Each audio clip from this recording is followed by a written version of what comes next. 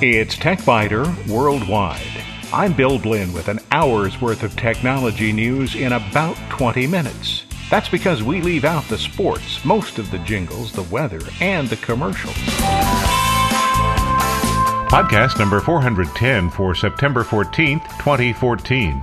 This week, if you remember using Paint Shop Pro, now's the time to consider what the latest version can offer. Passwords may be the best first line of defense, but multi-factor passwords are even better. In short circuits, Apple's new phone and watch are cool, but this week Apple unveiled something even better. Amazon drops the price of its Fire phones to 99 cents, and some think that's overpriced.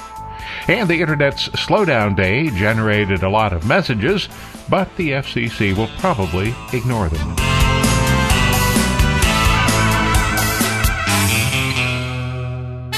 Remember Paint Shop Pro? Maybe you thought it no longer exists, but that's wrong.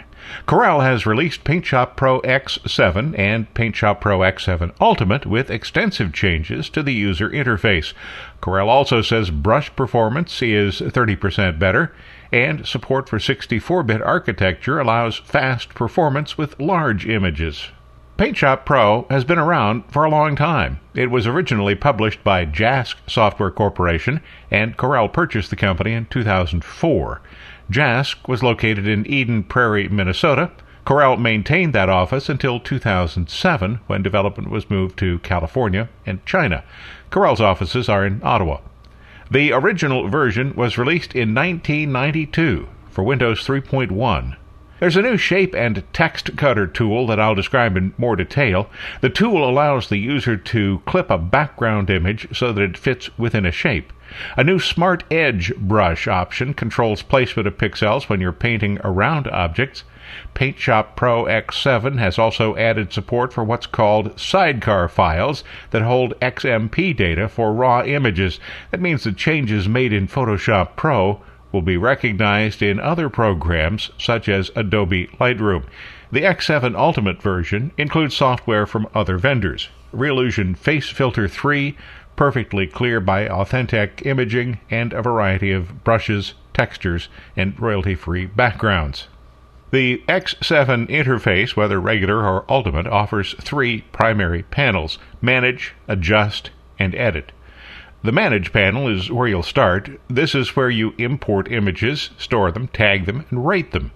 The thumbnail images can be resized at any time from relatively small to very large.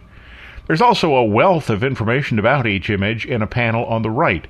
This includes information about the camera and lens used to create the picture, the various settings, ISO speed, shutter speed, f-stop, focal length, white balance, file type, exposure overrides, things like that.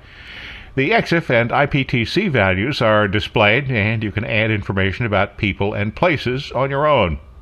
When you select the Adjust tab, information in the left and right panels change. The right panel offers a variety of instant effects that can be applied immediately. These effects can be stacked so that multiple effects can be added to a single image.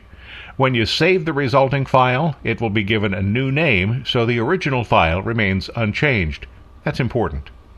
The panel on the left has 9 types of adjustments that can be applied to the image you're working on. These include a panel for crop, rotate, and red-eye adjustments, a panel for overall brightness and saturation, as well as highlights and shadow adjustments. A third panel takes care of white balance and tint. Fourth takes care of brightness and contrast. On the fifth panel, there's a setting called Fill Light. That's essentially a gamma modification, and clarity. On panel 6, Vibrancy, which affects the strength of colors. Local tone mapping is on panel 7. It's used to adjust the image sharpness. On panel 8, there's a high-pass sharpen filter that has radius and strength settings, and the blending mode, which affects how the change is applied to the image. And on number 9, digital noise removal and sharpening. You'll see an example image on the TechBiter Worldwide website in which I boosted the local tone mapping a bit to improve the sharpness just slightly. Although a lot can be done with just these controls, the still more powerful tab is called Edit, where all of these adjustments are possible, and more, a lot more. If the image you're working on is a camera RAW file, you'll be given the opportunity to examine the histogram and make some basic adjustments to brightness, saturation, shadows, and white balance before opening it. I was working with a picture of a cheetah from the Columbus Zoo. I increased the color saturation a bit to make the colors more vibrant, and then decided to use a feature that's not included in most competing products and is new in this version of PaintShop Pro. I wanted to create text with letters that contained the cheetah's pattern and colors. So after selecting a typeface with thick letters, I sized the text so that it fit over the cheetah's fur. The next step, with the text tool selected and the text cursor anywhere in the word, involves clicking the text cutter icon in the tool presets. And you'll see the result on the TechBiter Worldwide website. The bottom line for Corel PaintShop Pro X7: 5 cats, cool new features make PaintShop Pro X7 well worth looking at. The program costs $80, the Ultimate version $100. If you have a previous version, upgrades are priced at $60 and $80 respectively. An enhanced user interface, support for 64-bit processors, new features, and faster operation all make PaintShop Pro X7 a contender for digital photography fans. New support for sidecar files and complete camera RAW handling make things even better. You'll find additional details on the Corel PaintShop Pro website. There's a link from the TechBiter Worldwide website.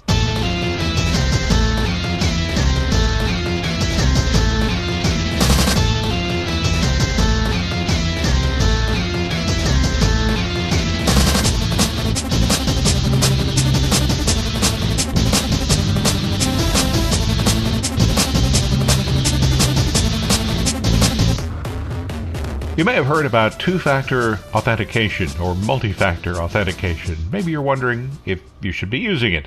Is it more secure or just a bothersome extra step? With the increasing number of usernames and passwords that have been stolen in the past year or so, you might be thinking about enabling two-factor authentication for accounts that offer it. Or maybe you've just heard the term and wonder what the heck it is. If your accounts have a username and a password, you're using single-factor authentication. The two-factor process adds a second level of authentication to an account login. In addition to your username and password, two-factor authentication schemes typically require something you know, that would be a PIN or a second password, for example, something you have, that could be a security fob or an ATM card or a mobile phone, or something unique to your body, a fingerprint, an eye scan, or a voice print. There's no question that two-factor authentication makes the login process more cumbersome because you need to provide what amounts to two forms of identification, and one of those should be out of band. That simply means that the method used to provide the extra information isn't linked to the method that you used to provide your username and password. Entering a code that the service sends to your cell phone, for example, or a series of numbers that change every 60 seconds from a security fob. And despite the extra effort required, two-factor authentication does not ensure absolute security. In the security business, absolute is a no-no. It's a word you don't use. It's a nonsense term. That said, adding the complexity of a two-factor authentication process automatically takes the bottom feeder crooks out of the game and limits the pool of potential attackers. Persistent crooks could steal a physical device. Numerous books and movies have plots that involve thieves stealing a person's fingerprints, or their entire fingers, to hack a biometric system. Sufficiently talented thieves could insert themselves at a location between you and the protected resource so that they can then grab the authentication token that's intended for your computer. And sometimes techniques that have been put into place to help users can also help crooks. Although many of the largest holes have been patched in various companies' password recovery processes, it is still possible for someone who knows enough about you to recover your password. The biometric option is the most secure option now. Even though costs are dropping, biometric authentication is still too expensive for most systems, though. Besides making systems more secure, biometrics could make recovery easier in the event that the user misplaces a portable device or loses the device to a thief. The second most secure option uses a device that plugs into a USB port on the device or displays a code that changes frequently. In the case of such a device as an RSA fob, the number that the user must enter is made up of parts, a prefix that the user has to change every 30 to 45 days, and a 6-digit code that changes every 60 seconds from the fob's display. Devices such as this usually contain an accurate time source so that the authentication server can synchronize with the fob even though no connection exists. To account for minor time shifts over the life of the device, the authentication server will typically accept as correct either the current or immediately previous code or the next code in the sequence. The display fob needs to include some amount of internal encryption, of course, to reduce the ability of a thief to disassemble the unit and steal the numbers. Magnetic striped cards are still used in some cases, but the vulnerability of these cards has been illustrated clearly and frequently.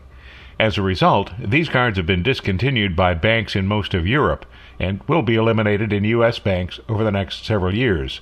They may still be used in other settings, and some new card readers can make existing cards more secure by analyzing and recording each use of the card on the card itself. Smart cards may serve multiple purposes: credit card, ID card, access card, and network authentication. In a corporate environment, these smart cards could be used to provide access to specific physical locations within an office, and then be used with a card reader to give the user access to a computer. The primary drawbacks to many of the multi-factor authentication systems involve users' inability to keep track of hardware tokens or USB plugs.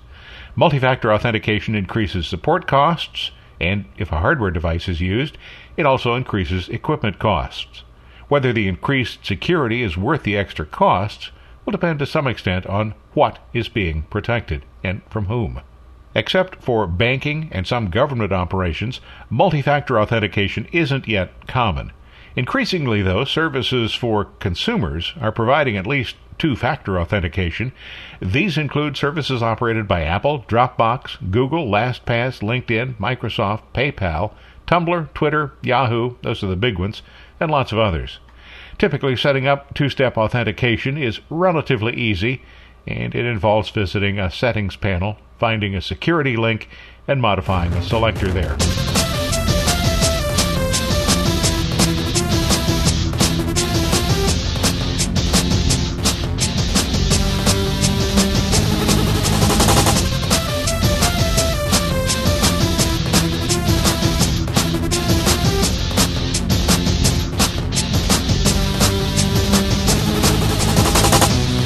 In short circuits, Apple introduced a new watch and an upgraded iPhone this week. They got most of the attention, but the real bombshell from Apple is a new payment method that has the potential to virtually eliminate credit cards. Credit cards are inherently lacking in security, and Apple's new Apple Pay, not, I note, iPay, could change things quite a bit. At first glance, it would seem not to be very secure. The user waves an Apple device at a payment device, enters a validation code of some sort, and the payment is made. What happens if the Apple device is lost or stolen? Well, the answer is easy. Because the finder or the thief won't have the appropriate validation code, the device can't be used for payments. And for extra security, the user simply turns off the service for that device, and that's it. No need to replace credit cards or do anything else other than replace the phone. That's because the credit card information isn't stored in the phone. When you make a payment, the Apple device will contact your bank and obtain a token. The token will then be passed to the store's payment device. That token is then presented to the bank for payment. Tokens can be used only once, and nobody but you and your bank need to know your credit card number. That alone removes a large part of the risk. Even if a thief gains access to the payment processing system at a store, the only information passing through that system is the single-use token. And once the token has been processed by the store, it would no longer have any value to the thief. Stores would be expected to process the tokens immediately, just as they do with other payment methods.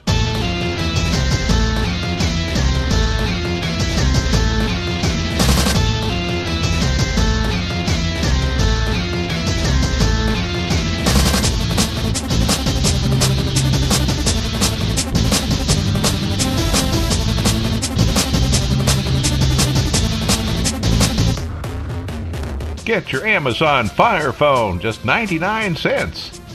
To say that the Amazon Fire hasn't sold very well is rather like saying the Titanic's initial voyage experienced some minor problems with that iceberg in the middle of the ocean. In an effort to sell the things, Amazon has dropped the price from $199 to 99 cents. You still have to take a 2-year contract with AT&T, so even 99 cents might not be a great deal. Europeans don't get the full discount, though. They have to pay €1 full, and they also have to take a 2-year contract with a service provider. But wait, there is more. You also get a year's worth of Amazon Prime, regularly $99. Well, maybe now you're talking. That might make the deal workable. And consider this. You would be the owner of a unique phone. After all, it's believed that only about 35,000 Fire phones have been sold. Comments online, though, have not been kind, with no small number of people saying that the Fire would be worth 99 cents only if it came with a year's worth of Amazon Prime and no service contract requirements. The Fire fiasco should be a big embarrassment for Amazon. The phone was released in late July after thousands of employees worked on it over a 4-year period. The phone was expected to sell 1 or 2 million units in the first year, not 35,000. Amazon customer reviews of the phone are about uniformly divided between 4- and 5-star ratings and 1- and 2-star ratings. The most savage of the reviews seem to come from people who say that they generally like Amazon products or had great expectations that simply weren't realized. More than 25% of those who rated the phone gave it just 1 star.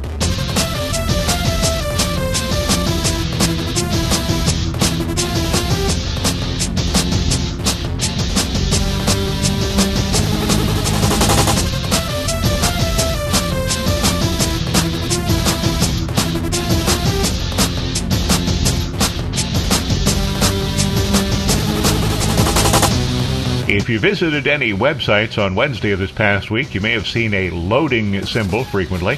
Sites hadn't actually been slowed, but many of the larger players in providing Internet content were trying to raise awareness of what could happen if the Federal Communications Commission approves creation of fast lanes.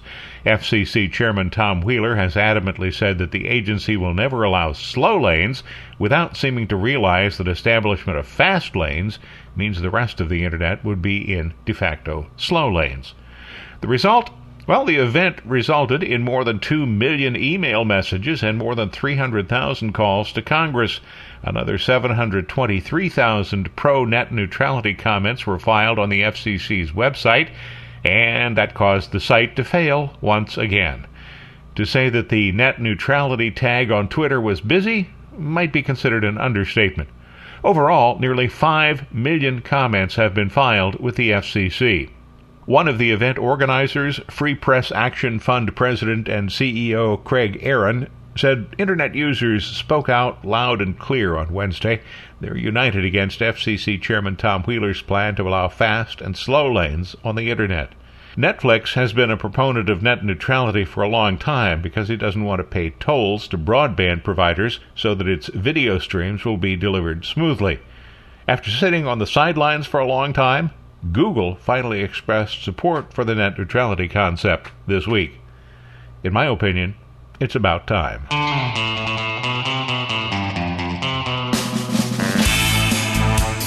Thanks for listening to TechBiter Worldwide, the weekly podcast with an hour's worth of technology news in about 20 minutes. All music on TechBiter Worldwide is licensed under the Creative Commons, and information about performers is on the website www.techbiter.com. I'm Bill Blinn, and if you'd like, you can also send me a message from the website. Thanks for listening. I look forward to talking with you again in a week.